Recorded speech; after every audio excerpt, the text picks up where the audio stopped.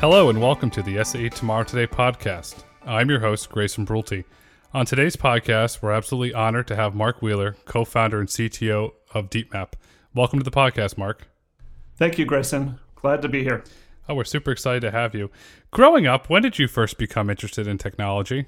You know, my parents were both involved in the space program, so from an early age was exposed to that. But computers really came into access around ninth grade or so. Got my hands on a few different types of home computers and started doing some stuff. 10th grade, they actually introduced C programming in our high school, which for Mississippi is kind of very early. And yeah, it took off from there. Do you remember the type of computer that you got? My parents got me an Apple II Plus at some point. That was kind of the big deal back then. At school, they had us working on a PDP-11. Old school. Oh, it is old school. I remember I had a Packard Bell 486 and then worked my way up from there and then taught myself Photoshop. It's amazing how we always have those early memories of like our first computers. Yeah, it was rough back then. Oh, it's certainly come a long way, and you've certainly had an incredible career with stops at Leica and Google prior to founding DeepMap. Can you talk about your career journey and what you've learned along the way? I've had some interesting experiences over the years. I think the big thing that started me off really was going to grad school at CMU back in '89. Yeah, that was really the top place to study computer vision robotics. They had world-class professors in every field. I got to work very closely with three of the pioneers in computer vision, Ikeuchi, Kanade, and Hebert. We had everything you could imagine, even back then in the labs. We had LiDARs, some home-built. We built other kinds of sensor devices, stereo systems. One of the groups in our lab had a self-driving vehicle, the Nav Lab, and I got to write in that. I wasn't in that project, but my friends were in that project, and I got to write in it several times, and it was amazing. So got a bunch of good experience and hands-on with a lot of things very early. Like, for example, we had a 3D printer way back then, one of the first ones, I believe. And then out of there, I got recruited to Apple, and they were building this technology called QuickTime VR at the time, and that was super interesting. Very ahead of its time, probably too far ahead of its time. It got some publicity and things, but it really never got enough momentum behind it. And while I was there was a lot of turmoil because that was when Steve Jobs came in to kind of recover the company. And so it was pretty difficult times there. A little bit after he came in, I got a very cryptic email from a guy saying, "I have something interesting to show you." And I never heard of the guy. Had no idea, but I went to find out what he was going to show me. And it wound up being this guy named Ben Kassira out of Orinda.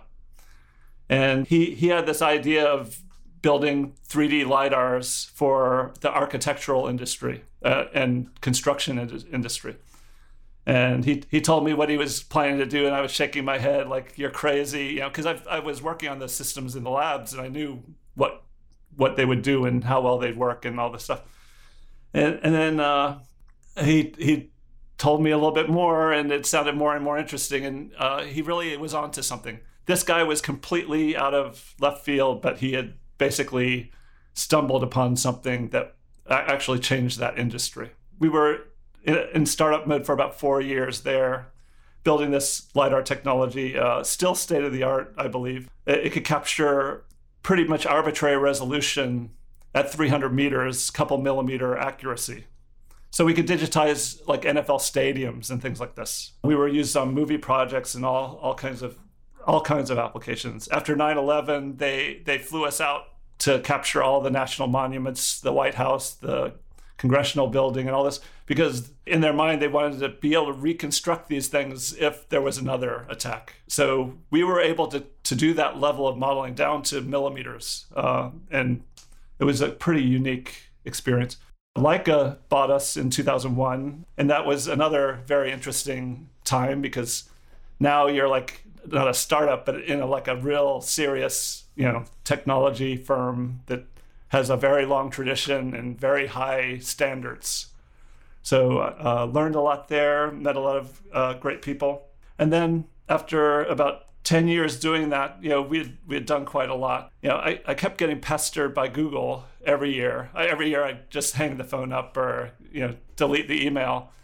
But finally, somebody got me to actually even listen to them.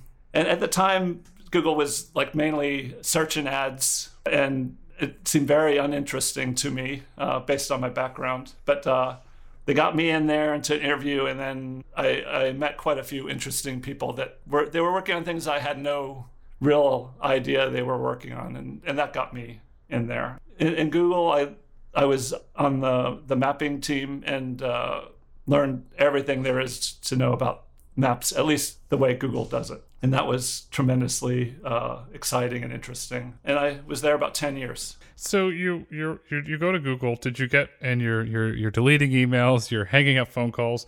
Did you get one of these, I'm interested to show you something cool emails? Was this history repeating itself? No. Google was a little bit different at the time. I think it's a little different now. But back then, they were just looking for talent, and they didn't have specific expertise they were looking for. They were just looking for people who were generally able to do lots of different things. And so the crazy thing there is I thought for sure I would be working on Street View because I had a background in all of that stuff. And instead, they put me on a mapping project. At the time, it was because they needed to staff a certain area because other team members were leaving. So in some sense, it's all kind of a big conspiracy because had I been on Street View, I would have learned a little bit about mapping, but not what I learned. I didn't intend to learn it. And come full circle now, this is exactly what you need to know to do these kind of problems that we're working on today. Did you first meet your co-founder, James Wu, at Google? No, I didn't. I actually tried to hire him at Leica. Wow. It was 2006. We interviewed him. I liked him. We tried to hire him. He took an offer at Google. I had no idea I'd be sitting next to him a couple of years later. That's incredible because there's some really interesting contrast throughout your life. You grew up, your first computer was an Apple, and then your first real job was at Apple. Oh, I loved Apple. Going to Apple was like a dream. But the problem was at the time they were struggling. It was not maybe the heyday of Apple. But the project I worked on there was, still today, I think, I was talking to guys at Google, it's like all these things that you were doing in Street View, very cool things, but we had done them at Apple in 96, 97. We had cars running around with parabolic cameras and things collecting these. So there was a lot going on, but it was such a sidelight at Apple that it really didn't have a chance to grow much. But it was a great experience. Yeah, and then you had the great experience at CMU when you rode in your first self-driving car. Did that inspire you when you and James were starting DeepMap to take a hard look at what was needed to make a reality, and was it HD Maps? Was that kind of your Leica experience meets your CMU experience? So the thing about the CMU experience is back then we were able to do a heck of a lot with very little. Now we have so many things that are much better. Just the sensor quality, like the LiDARs and the cameras we had on that NavLab are terrible compared to what they have today. The compute capacity, I don't know the exact numbers, but I'm pretty sure, we had racks of computers, not just a rack, like a van full of racks in the back of that thing to drive back in 89, 90, up to 93 or so. A lot of things have improved further. Deep learning has come along and made some aspects of that. Large scale mapping has come a long way. So there's a lot of things that are now favorable for solving this. And why do you feel that HD maps are the missing piece of the puzzle to solve full self-driving? So in the end, all the main players in L4 driving rely pretty heavily on HD maps. And there's a reason. Fundamentally, the car is moving around in real time, having to understand things and make decisions at a very short time period. Understanding goes much more than pattern recognition and things like this.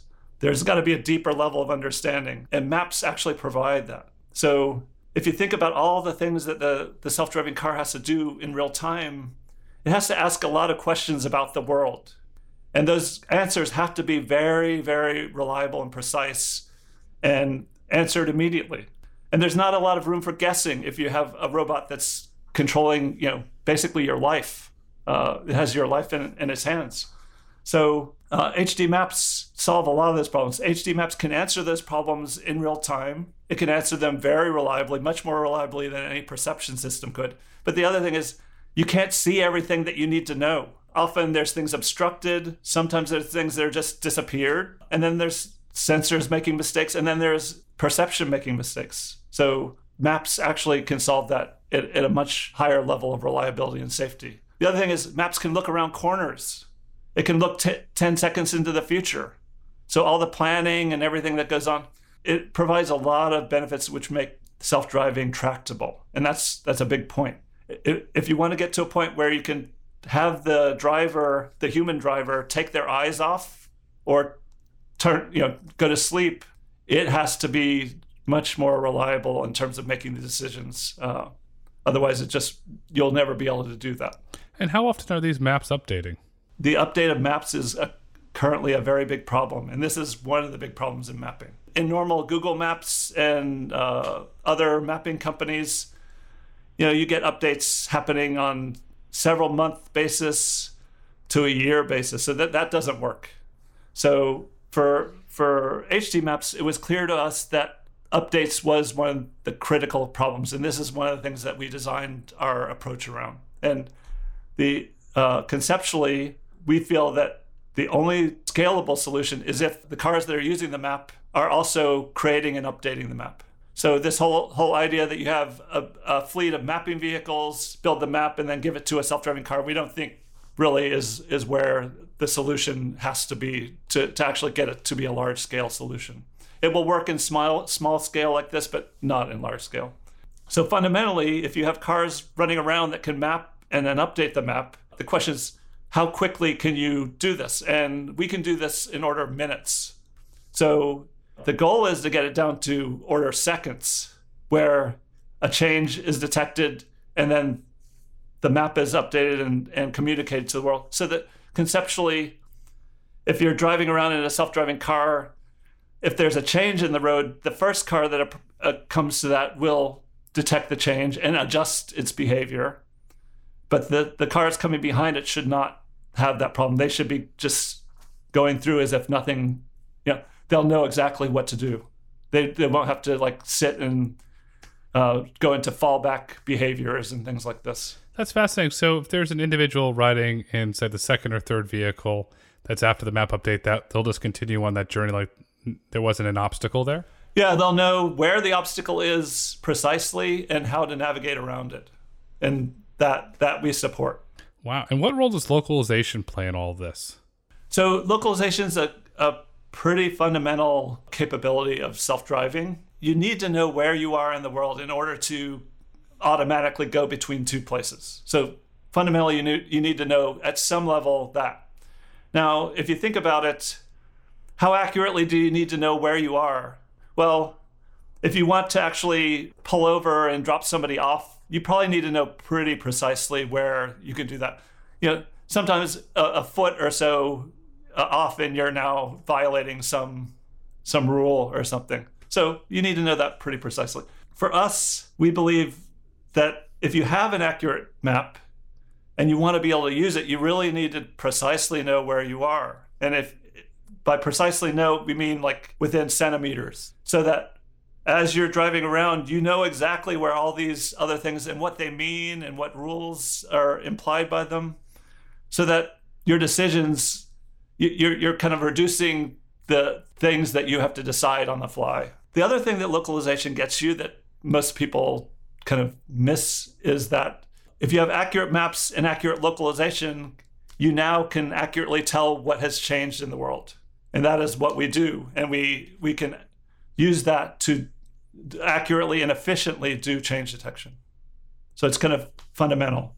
Would a change detection be if a tree fell in the road or there was an object in the road that it would detect that? Would that yes. be? Yes. So our company offers a lot of levels of service regarding mapping. So different customers use different levels of it. But one thing we do offer is that we can tell you the differences from what's in the map and what's not. And we can do that in real time. like pretty much instantly, and you reliably can see things like trees in the road and know to avoid them. So yes, this is a big thing that maps add to the equation. All the other cars and pedestrians in the road are clearly visible, especially after you've done this differencing. And you mentioned centimeter accuracy. Could you kind of define how accurate an HD map really has to be? Yeah, so when we started, we talked to a lot of the AV efforts and tried to get a gauge on what accuracy they were expecting or needing. And we got any answers from anywhere from 5 centimeters to 20 centimeters. And people were generally talking 5 centimeter at 1 standard deviation, or 20 centimeters at 1 standard deviation. And the more we talked with people, the more it became clear that the people who had the most experience were asking for the highest accuracy. We kind of set our target towards the highest accuracy. That's fascinating. What is that exact accuracy? Our target is 5 centimeters at 1 standard deviation. And will that same accuracy, as we're seeing a growth of autonomous delivery bots that are growing, will that same way that you produce a map for a passenger autonomous vehicle be the same for an autonomous delivery bot without a passenger? So if it's on the roads, yes. On sidewalks, maybe there's less safety risk on the sidewalks. But then the sidewalks cross roads. So now you need to probably be a little careful there as well. The same principles and technology can apply to sidewalks as they do on roads. And we've had different projects with different customers in that area as well. Oh, that's fascinating. So DeepMap can clearly map a road. It can, for lack of a better term, map a sidewalk or a lane that a autonomous delivery bot's going to operate in? Yeah, in fact, some of the self-driving car programs want the sidewalks mapped. Wow. The reason is, as you're driving around in an HD map, one of the things that you get out of it is where other traffic may come from. So in our HD map, every single lane that possibly intersects the lane you're driving in or planning to drive in. So you can, be careful when there's a possible oncoming. But the other thing they want to know is where people tend to be or where to look out for people. So some people want sidewalks. And so on the map, let's say there's a high traffic coffee shop or a store that you know that has a lot of traffic. You mark that on the map that they know that there's a lot of high foot traffic? No, we don't do that, but it's something that we could imagine somebody wanting to do. We mark like school zones. So you know when you're in a school zone, so you have to obey different rules there. So that's an example. Toll booth areas are ones that have to be marked so that the car behaves properly there. This is getting really interesting. And recently, the senior director for AI at Tesla came out and said that a map-based approach to deploying self-driving cars en masse is non-scalable approach. What are your thoughts? I'd like him to keep saying that. Yeah. First thing is what Tesla and Andre in particular has done there is pretty incredible, and I really like what they've done.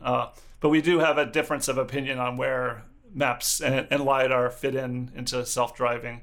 HD maps are a daunting task even if you know what you're doing. So let's not cut around that. It's a very challenging task. We learned this at Google.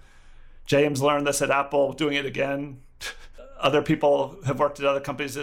We all know that it's daunting. And we also kind of understand why people would want to avoid having to depend on them. Like, if you could avoid depending on something that's very hard, yeah, great. But that doesn't necessarily mean that you can avoid them. And frankly, if it weren't daunting, we'd probably have no reason to start the company because somebody would have done this already, and then we'd already probably have many more autonomous vehicles on the road. But because it is daunting and because we think we have a fairly unique background and perspective on how to solve this is why we started the company. And you're doing a great thing, and there's a clear conscience across the majority of the industry that really high, super precise maps with really great real-time localization are needed. That just seems to be a general consensus across the board from the majority of the companies that are getting ready to deploy self-driving cars and trucks. You publicly said HD mapping is less about mapping, but more about scalable infrastructure. Could you talk about that statement? So The mapping part is hard enough, but the problem is once you figure that out, you have to go beyond and manage this at a very large scale. The world is large. We're talking about mapping to 5 centimeters the world. So this is an extremely large amount of data. So how we manage that and how we build processes to do this efficiently and economically. The other thing we have to get back to is if you can't do all of this economically enough, AVs don't have a place in the world, because if they're not safer than humans and cheaper, maybe if they're safer than humans and cost the same amount, maybe there's a role to play there. But generally, they're probably not going to take off in a big way until they're cheaper than having human drivers. You're right about the economics, and you're right about the safety, because in your brilliant safety in the self-driving era, you talked about distracted driving, I was really proud to see that you point that out with the IHS data about how consumers are getting in more and more crashes because they're distracted looking at their phones. And it seems that if you take a self-driving car, you combine it with a really great HD map with super precise localization, that it will be a safer mode of transport. And you also said in your paper, which was really smart, taking a child to school. Yeah. And it just seems that you're laying the ground. We still have a long way to go, but you're doing this great job laying the groundwork to get there. Yeah, we think it has a pretty important part to play. Safety is something that I kind of fear that the AV industry is possibly paralyzed by the safety aspect. They have these functional safety standards, and their goal is to achieve, one fatal accident caused by a problem in the system every 300 billion miles. So that's a very hard standard to prove. So everybody's saying, oh, how am I ever going to prove that? It'll take forever to drive 1 billion miles, let alone 300 billion. But in that paper, I kind of stepped back and looked at it a little bit differently. I generally think that with the right sensors and system and HD map and things like this, you can probably get to the point that it's rare for a crash to be caused by the AV. Mobileye has put out some work in this area in terms of managing safety envelopes around the car. If the sensors are picking up all these obstacles moving around you much more frequently and accurately than a human, you can start to get to the point where you can pretty much avoid a collision. So if you can prove that you can avoid a collision in 20 million miles, or 1 in 20 million miles, now you have a level of safety that's like 10 times better or more than human, reduces fatalities a huge amount, and injury accidents a huge amount, and then practically eliminates collisions as we know it. And then proving 20 million is not so, it's challenging, but it's not 1 billion. Yeah, and it's a great problem to solve, because if we think about how many lives are going to be saved and the positive impact that will be on those families. Right. On a previous podcast, we had Dr. Mark Rosekind, now with Zoox, but we talked about when he was at NHTSA, and we talked about when there was a crash, and if it was involved a public figure, a celebrity, it was all over the news. And I said to Mark, but the individual that was involved in that crash, if it's fatal, was a celebrity to their family, and this kind of passes away like it's no problem. So it's really great that you're trying to put these standards there to help save lives and help improve mobility. So I kind of have a slightly different take on, self-driving has the chance to save a huge amount of time. If you consider the amount of time spent if you're in even a minor collision, that is a major impact to you. They happen very frequently. This is not 1 in a million kind of thing. It's much more frequent than it's traumatic. Some people can't sleep forever after having an accident. Some people, they have whiplash and things like this. My mom, for example. I think a lot of people have just been focused on the fatalities, but the impact on time saving just from reducing the number of collisions is a huge amount, and the savings go on beyond that, I think. And you're right, because you talk about the human stress level that even if it's a little fender bender, you're stressed out. You got to deal with the insurance, and you have to go through all this stuff. That's right. If you're even in a near accident, like every couple of months, something happens where it's like, oh, you slam on the brakes and you are for quite a while kind of traumatized. Even though you didn't hit anything, you're kind of a wreck, and it affects you more throughout the week. And so all of these things are things that can be improved. You're 100% right. And as you try to improve this through HD maps, how accurate does localization have to be? Think about it this way. When you localize to the map, it basically sets you in reference to the map. And so everything around you is measured relative to that. So if you have a 5 centimeter map and a 1 meter localization, you're not in probably very good shape. Even 50 centimeters off going in a direction could greatly impact your planning and control for deciding how to bank and turn or accelerate or decelerate. So in our mind, our aim is to get it also in the 5 centimeter range. And for most operating domains, we are in that range. Are you able to publicly talk about where some of your maps are deployed in geographical regions with leaving companies removed? So I can't give you super specifics, but I can say we've mapped in 8 countries. And we don't even need to go there to map. So we've mapped in many countries we've never been to. How? Our customer has a self-driving car. They drive their car around, send us the data, we map. Wow. Send them the map back. There's no more the days of having to send it's called a mapping vehicle to customer X in X region. We do have the capability to send a suitcase to people, and they can put it on a car and map. We're able to send a suitcase to somebody who's never even heard of a self-driving car. They can put it on a car and map within a day. So for example, if they have, they're planning a project and they need to collect data for mapping for simulation and training, they can take one of our we call them portable deep mappers and put it on their car and off and they're running. And so we do that quite a lot. Will you sell me one? We can talk about it after. I just like to play with the toys. That's awesome. We might have some project for you. Oh, awesome. And so we'll talk offline, but is this how you plan to massively scale Deep Map through the Deep Mapper box? It's an option for us. We have some plans in place, but we can't really go into details about that. Well, this is incredible because now you're going to have the ability to scale. And speaking of scaling, Goldman Sachs invested in Deep Map in 2019 as part of your Series B round.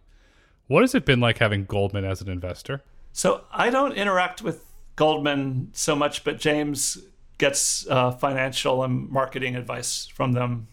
I think it's just somebody good to have behind you.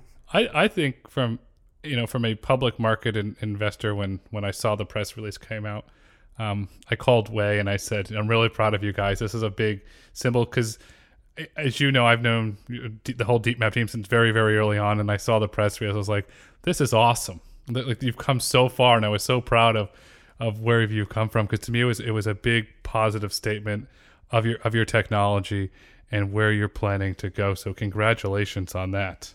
Yeah, I think we've been very, very fortunate with our investment group. We have, Excel, A16Z, GSR, and Bosch, NVIDIA is a very important one. And then a few others that are also quite helpful. So we have very good investors. You have a great team, and I want to stay in the Wayback Machine with you and the early days of Deep Map. Your team was so kind. I came up to Palo Alto, and you put me in a mapping vehicle and said, we want to show you this, and you took me around.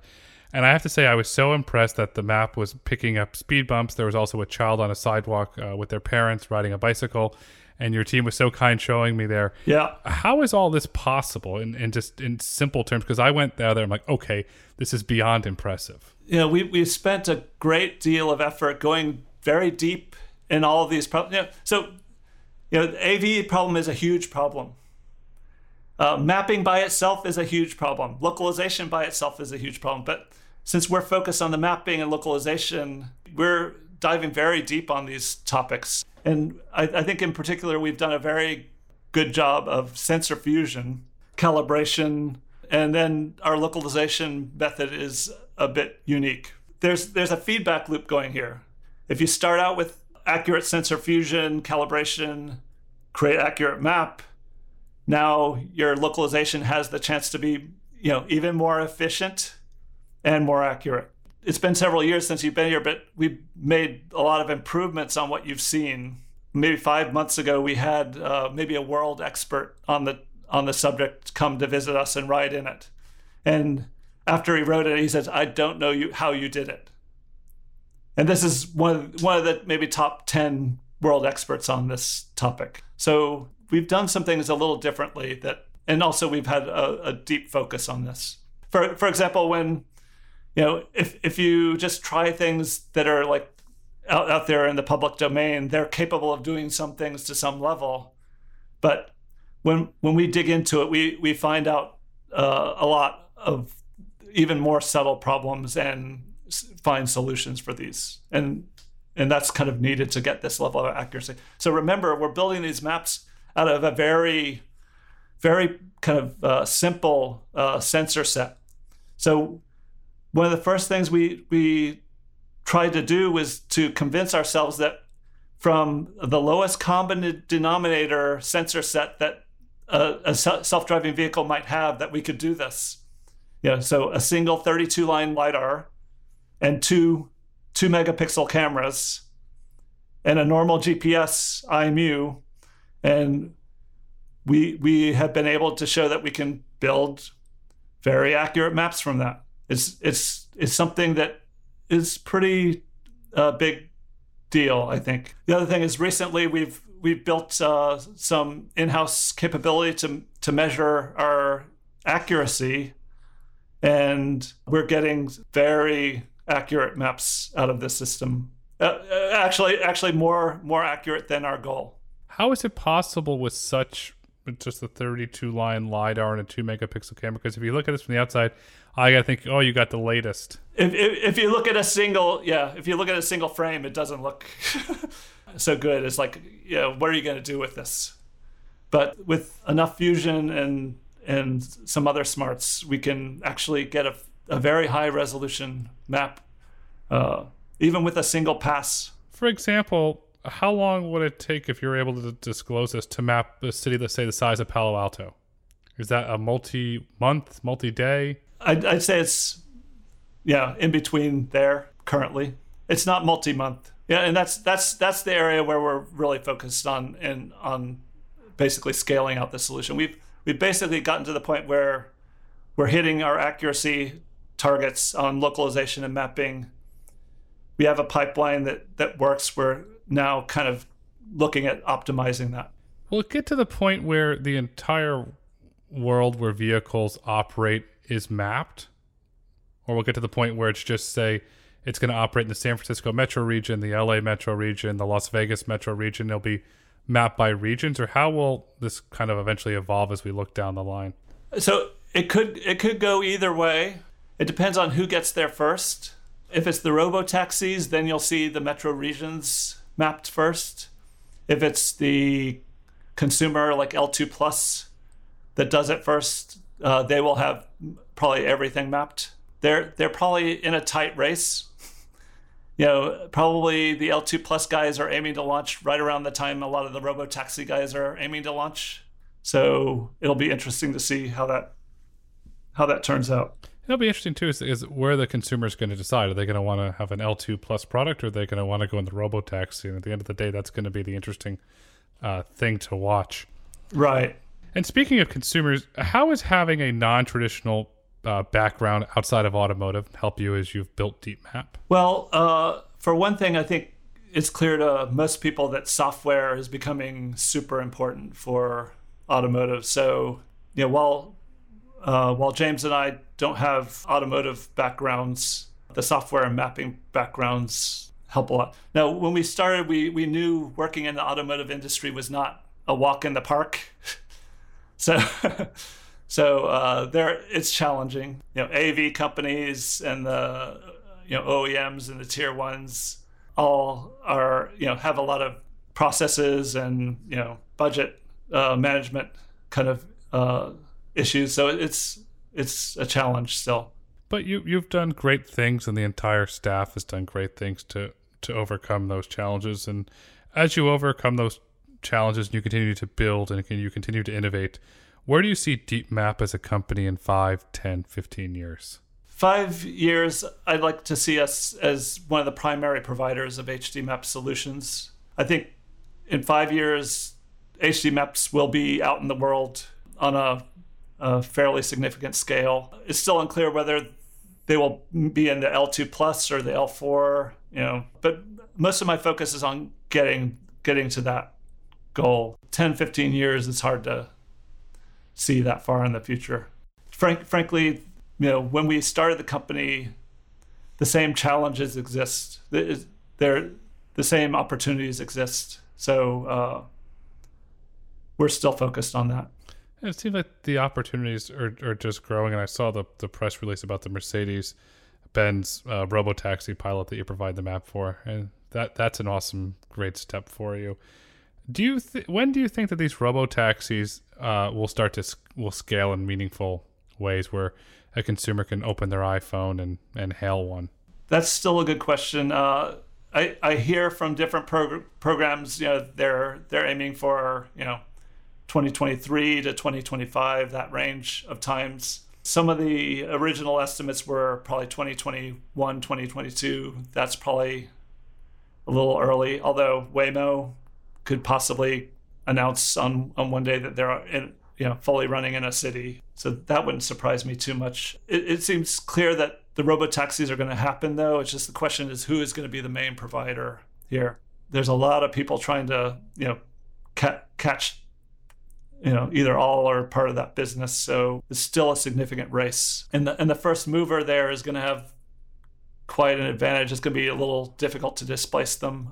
The other option is that L2 Plus eventually evolves into L4 in consumer vehicles. But my guess is robotaxis will beat them to the L4 punch. So the OEMs will probably still be an L2 Plus level for a while robotaxis are rolling out. So that'll be a difficult situation, I think. But as far as DeepMap, we're aiming to support all of those use cases. So that's kind of out of our hands. Mark, this has been a really interesting conversation. We focused a lot on ground vehicles, especially as it relates to moving passengers, and we really haven't dived into probably one of the most fastest growing segments of autonomy with driverless trucks. And we saw during the pandemic that driverless trucks were continuing to haul goods, essential goods of toilet paper. They're moving products for consumer retailers. Is DeepMap starting to get involved in the trucking space at all? Yeah, so trucking is a big one. There's a lot of potential for improvement in that market in terms of safety and utilization of trucks. So there's a lot going on there. We're currently working with several trucking companies. Trucks is a more complicated problem, but we've worked on our system to be able to accommodate that. So our map making engine is able to support different customers' car configurations, but we're also able to support truck configurations as well. Trucks are a little bit more complicated just because generally the relationship between the sensors is not as stable as on a normal vehicle. You often have LiDARs very high in the air on these cabs that are bouncing around. But we've done a lot of work with several of these big trucking companies on evaluating our mapping and localization on their systems, and we have been successful doing that. And so is it just due because when you have the cab, then you have the back part of the truck, and then it seems some of these configurations, they're only in the front part, and then some are on the back part. Is that what kind of the different configurations where there's no standardization? So they aren't standard because they're trying to figure out where the best place to mount these sensors are. And part of that is an evaluation process with us. Like, in order for you to have a self-driving vehicle for all practical purposes, it has to be able to localize and map as well in our mind. So working with our customers to figure out where the best mounting of the sensors is to make the mapping and localization reliable is actually a big part of it. And then they have all kinds of constraints on how far they have to perceive potential other cars and things like this. So there's a lot of complexity in that space. And then, as you mentioned, you have the trailer has to also be accounted for. So it's a more complicated situation. But there's a huge opportunity there. The HD maps for cars and trucks are roughly the same. It's just making these trucks capable of consuming and creating and updating the maps. That's what we've helped these companies with. That's really good to hear, because if you look at just the general economics around the trucking industry, it just seems like it's growing much faster than the robo-taxi industry, just from investment and being able to generate revenue. And on the other side of the trucking industry, you have the middle mile and last mile. Is that an area that DeepMap's also playing in as it relates to moving goods? Yes, we're working with a few of players in that space, or those spaces actually. And relative to what else we've developed, the smaller delivery vehicles are very similar to what we would do with a car. So, if you get down to the sidewalk vehicles, though, then you're probably talking a very simple sensor set, and our system can work with that data as well. If you're, let's just call it a standard common delivery van or delivery truck that you see in cities around the world, and we talked a lot about in this conversation about localization, and that vehicle's pulling into the dock to deliver the goods. Say it's a grocery store, it's delivering milk and eggs. Is that where the localization kind of comes in on your map? You say, okay, here's the loading dock. This is how you start the process. So you could use it like that, and probably that's as good as you would be able to do with other means. It's possible that they might use other kind of ways to signal to get the docking to be even more accurate, possibly. But localization would certainly get you the accuracy needed to do that for trucks and the like. Would the Deep Mapper in a box work for delivery vehicles, or do you have to send out a customized Deep Map vehicle to do this? It depends on how different the structure of the vehicle is, whether a portable Deep Mapper would be accommodated or not. We haven't really designed it for kind of these other odd vehicles. They're mostly for passenger vehicles right now. Well, we could see you could possibly evolve. So Deep Map's working in the autonomous trucking space, the autonomous passenger vehicle space, and we talked a little bit about the delivery bot space. Are you working with any sort of upcoming form factor delivery bots that are going to operate on public roads instead of sidewalks? And will that be a different mapping technique than a passenger vehicle per se? For all of that, it's pretty much the same for us. We have to adapt to different configurations of sensors and different sensors, but that's basically what we've been doing. We've worked with over 30 different customers. Every single customer has at least one configuration. Many of them have multiple configurations. And we're able to adapt our system to use those different configurations. And so if you have a pre-existing contractual relationship with, say, let's call the company Acme Company, and they decide that they want to go into another form factor, can you use any of that? I don't know if the right term is like a base map, if they're going to operate in that same domain? Yes. There may be some differences between the maps depending on the sensors. For example, you could imagine throwing a brand new sensor that nobody's ever heard of onto the car, and you're going to use that for localization instead. Now, in order to have a map that uses that localization, you'd have to have mapped with that sensor on the car. So, up into some extent, if it's basically using lidars and cameras, generally they are compatible. If you go to use a super high precision lidar, like a millimeter lidar instead of a centimeter or 5 centimeter lidar, then yes, you might want to consider mapping that separately, because you won't get the benefit of having that super high accurate device versus a map that was made with a lower accurate device. Is it a fair assumption to say that accurate localization is one of the keys to determining really true safe autonomy? again, it's like a circle. So if you can't make the map accurate, you probably can't keep it up to date very economically. If you can't localize accurately, you can't keep it up to date economically. So they're kind of intertwined. And to be clear, if you can't keep the map up to date, you don't have anything useful for very, very long. You're doing a great job. And as we look to wrap up this really fascinating conversation, what is one of the one things that you would like the listeners to take away about HD mapping and deep map as a whole? Well, I'd say that HD maps are one of the kind of bottlenecks for L4 to be adopted on a large scale. For L4 to reach the safety goals and L4 to scale out geographically. And we've been pretty focused on solving that problem and having a solution available for all the AV players. And we think it's fundamental to reaching the safety goals. Mark, this has just been a wonderful conversation. I'm really happy to hear that DeepMap is working on autonomous trucks, autonomous passenger vehicles, autonomous delivery bots, because DeepMap is clearly mapping the path towards full autonomy. And thank you for sharing your wonderful insights with us today. Thanks for having me, Grayson. It's been a pleasure. Thank you for listening to SAE's Tomorrow Today podcast. If you've enjoyed this episode, please kindly rate it, share your feedback, we love comments, and subscribe on your favorite podcast platform.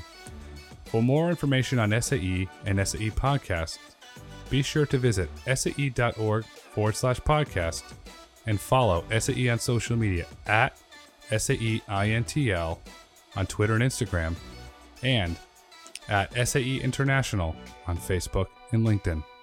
SAE International makes no representations as to the accuracy of the information presented in this podcast. The information and opinions are for general information only.